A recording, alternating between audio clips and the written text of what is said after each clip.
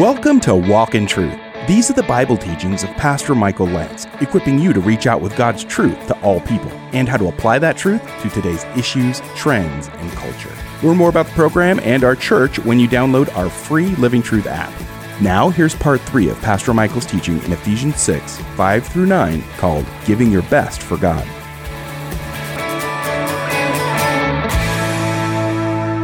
Titus 2, verse 1, but as for you, speak the things which are fitting for sound. That's the idea of healthy doctrine, Titus 2:2.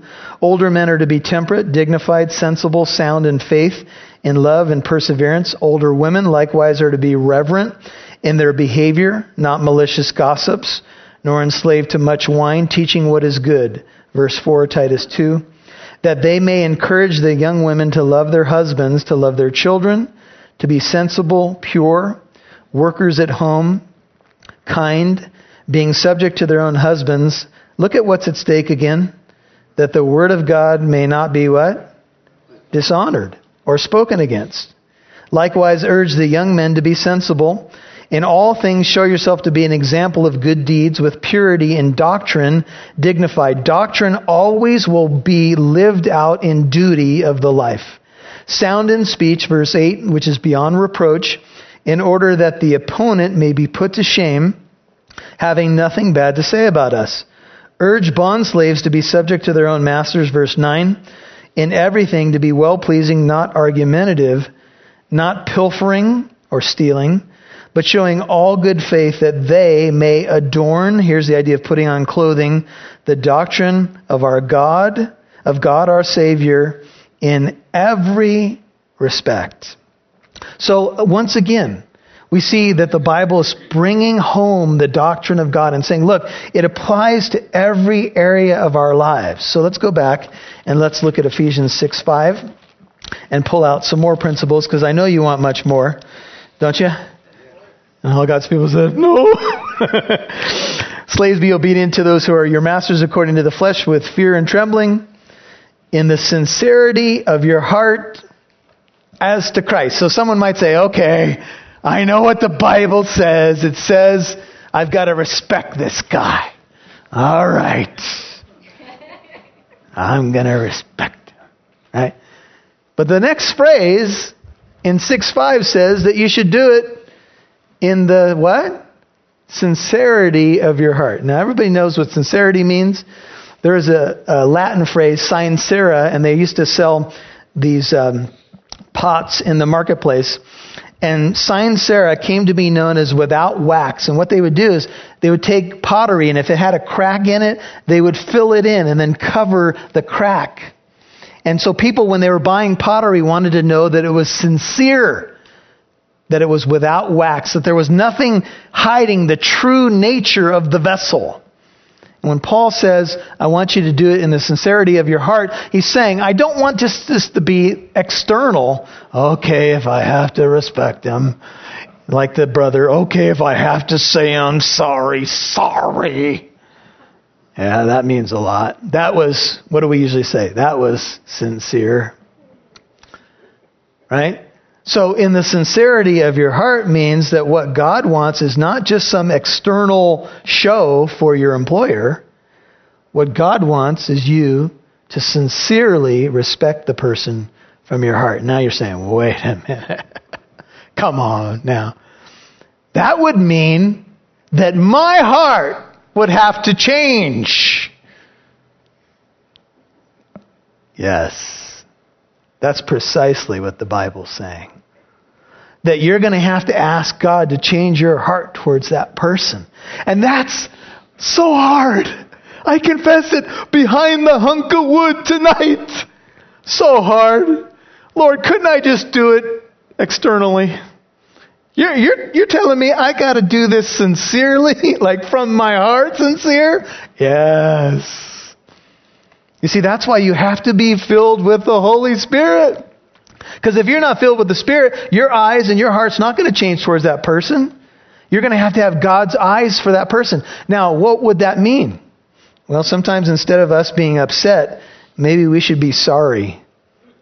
Sometimes, when God's changed my heart towards a person, I start to feel sorry for them instead of being angry at them.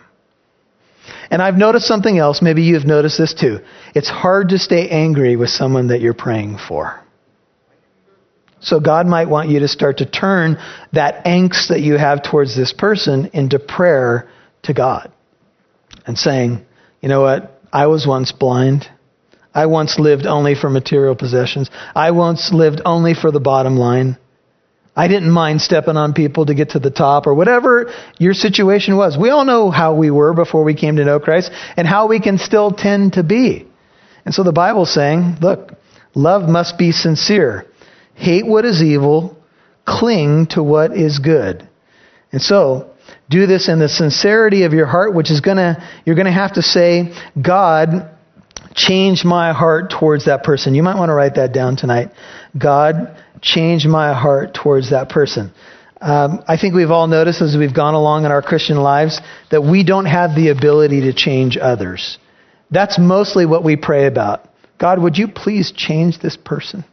Because if you would just change this person, then my attitude would be different. See, that's how we pray. Right? Instead of saying, wait a minute, maybe, just maybe, I might want to look at my own heart. I don't know. Right? Now, we can have legitimate gripes and we all can make our list, but here's the point. Let it be from your heart. Okay? In the sincerity of your heart. And here's the key. And I'm pounding my fist when I'm typing these notes at my desk. But how do you do that? How? It's still that same person. You do it. Look at the end of verse 5. As to Christ. You see, you give the respect and honor and hard work that you would give if Christ were your boss. Now that changes things. And I read a quote, someone was talking about, could you, you're a mom at home. Could you make the soup like you were making it for Jesus Christ? Now, Martha was literally making a meal for Jesus. Remember that in the book of Luke? And she said, hey, Lord, tell my sister to help me. She's making a meal for the Lord. I mean, literally. But the Lord's saying in the Bible, we need to live our lives as if we were doing it to the Lord. Could you cut the grass as if you were doing it for Christ? Could you? Do you? Amen? Could you do whatever it is that you do? The Bible says whether you eat or drink or whatever you do, do it to the glory of God. I could quote that verse all day long. The fact is, though, I don't do it. I'd like to stand up here and tell you that I have a great attitude whenever I approach anything on the planet. But the fact is, I don't live this way all the time. That's why these verses are so inconvenient. So we're going to move on to the armor of God. No, I'm just kidding. Now, he tells us in verse 6, another principle, not by way of eye service, or obey them not only to win their favor when their eye is on you. Now, we've all heard what's the phrase? When the cat's away, the mouse will play, right? So, you come into the company and everybody's throwing paper, and we're messing around, the boss walks in, everybody's looking busy, right? Or the old analogy was used when the coach turns his head and everybody's doing push-ups and everybody holds in the push-up stance and then the coach starts looking again and everybody acts like they're doing the push-ups, right? Right? What does that show us? That shows us that we only are going to work hard when we know He's watching. But the fact is that Paul just says you should do it unto Christ, and Christ is always watching. Wow. Yeah. That applies to every area of my life. Don't just do it when His eye is on you. But as slaves of Christ, do the will of God, and it goes right back, from the heart. But like slaves of Christ, NIV, doing the will of God from your heart. Jesus said, let your yes be yes, and your no be no, for whatever is more than these is of the evil one. And so, we're to live a life whatever context we find ourselves in, we are in full-time ministry. At work, our work can be our worship. And so, in the parable of the talents, Jesus, telling the story, said, his master said to him, "Well done, good and faithful slave. You were faithful with a few things. I will put you in charge of many things. Enter into the joy of your master." You remember, the master went away on a long journey. And one guy sat on what he got and he did nothing with it. He buried it. And the other two were active while the master was away. And then when the master came back, he said, "You've done well. You've made a profit. Now enter into the joy of your master." Look at verse 7.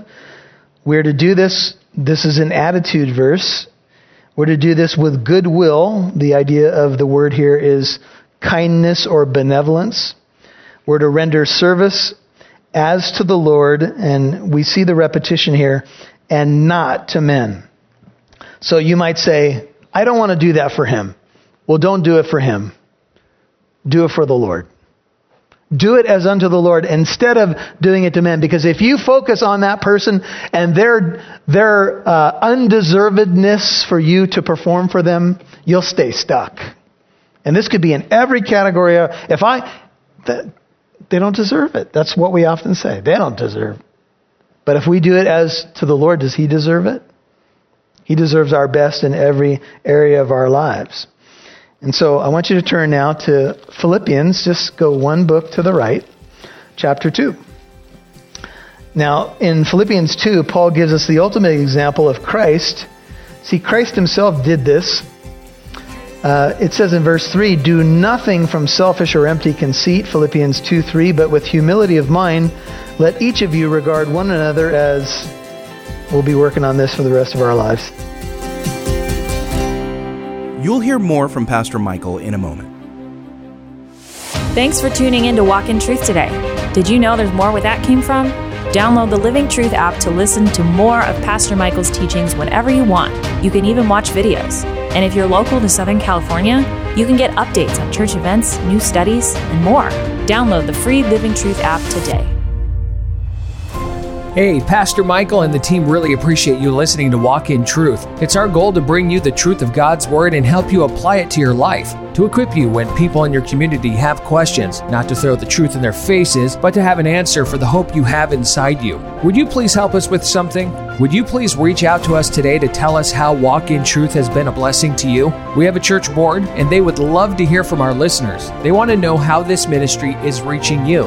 We would love to know how Pastor Michael's messages have helped you day to day, or even just this one time if you're a first-time listener.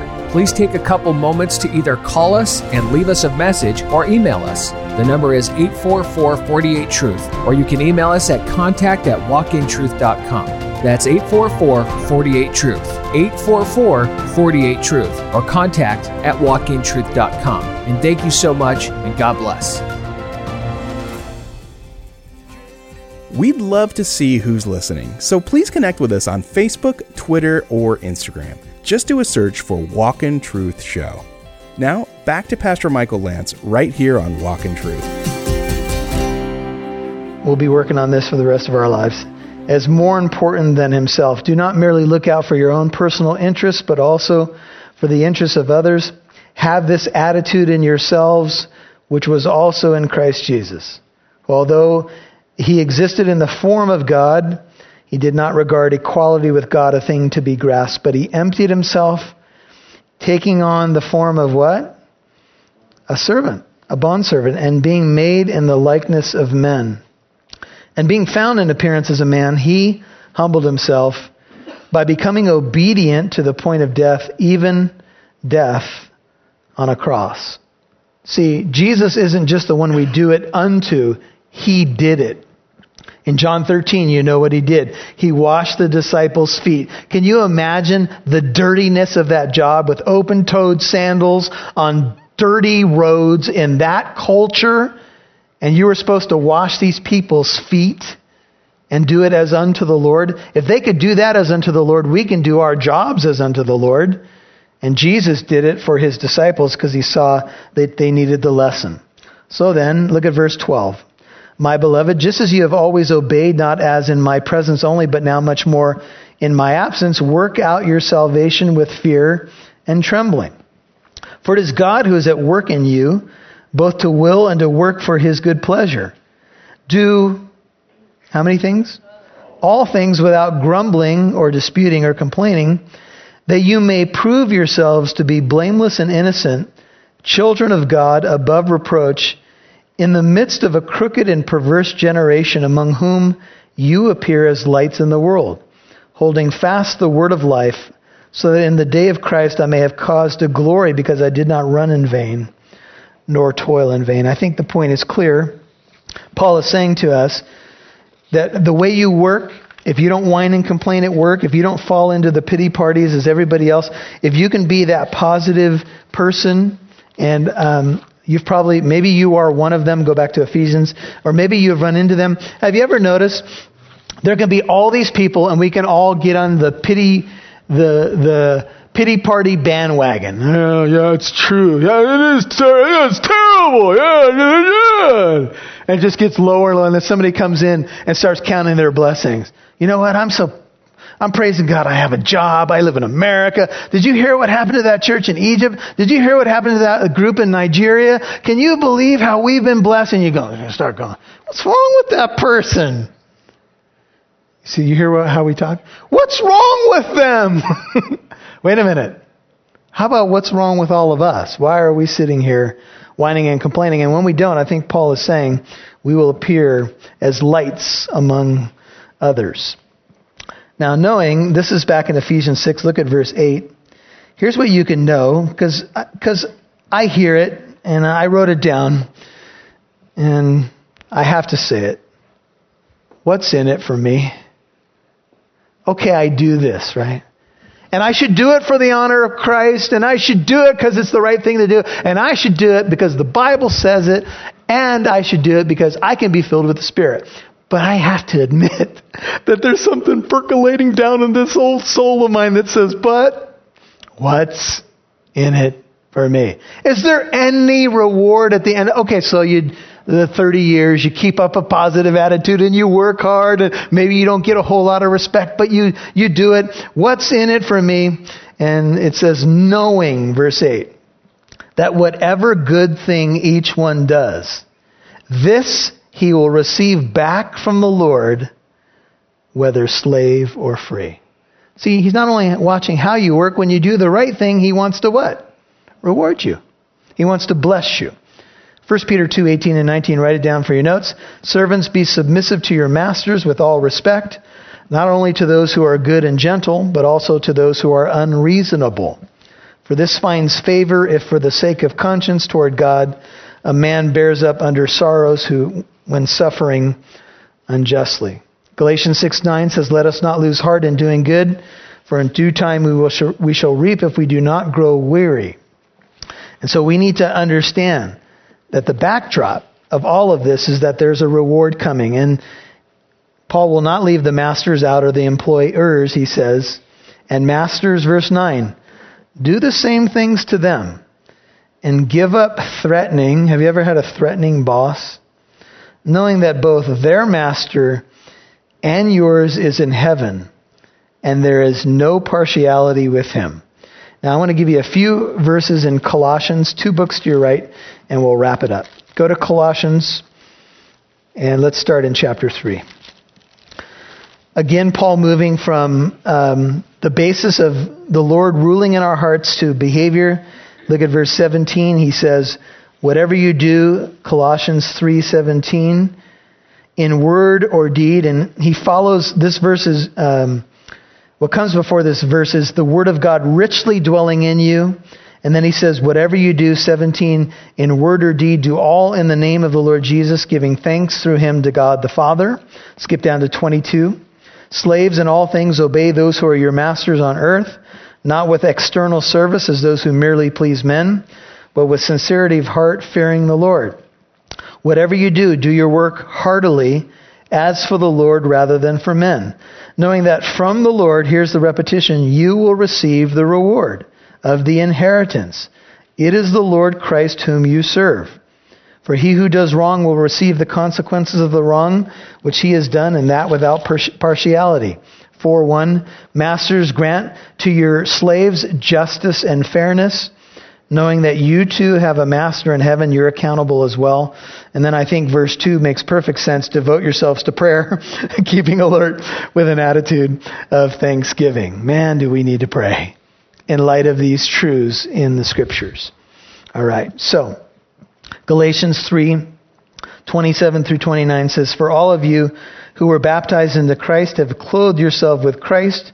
There's neither Jew nor Greek, there's neither slave nor free man, there's neither male nor female, for you are all one in Christ Jesus. And if you belong to Christ, then you are Abraham's offspring, heirs according to the promise.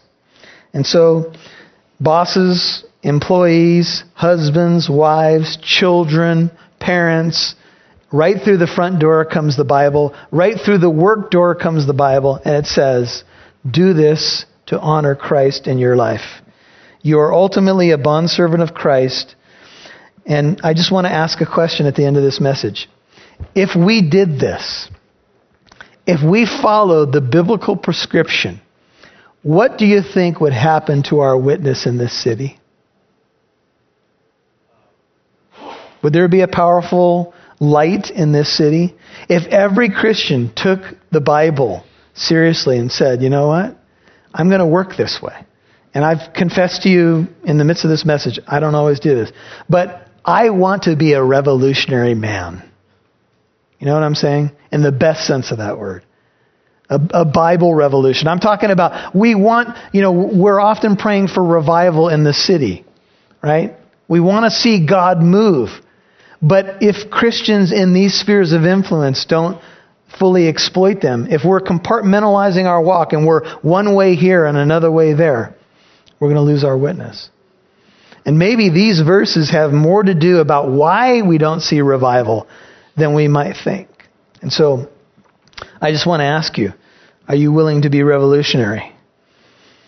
I think this could revolutionize our witness in this culture. And so, Father, I just want to pray that you would help us, because we see these verses and we just read a few of them, but they're so full of challenge.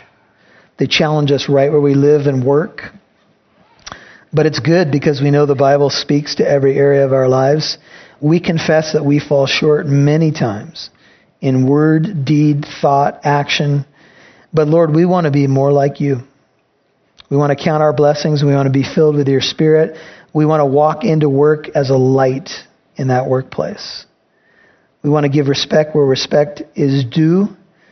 And we want to do our work as unto you.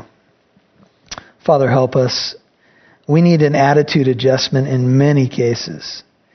We need to reflect back on your goodness. And while there's many things that we could focus on that are negative and things that we'd like to see different, we can also count our blessings.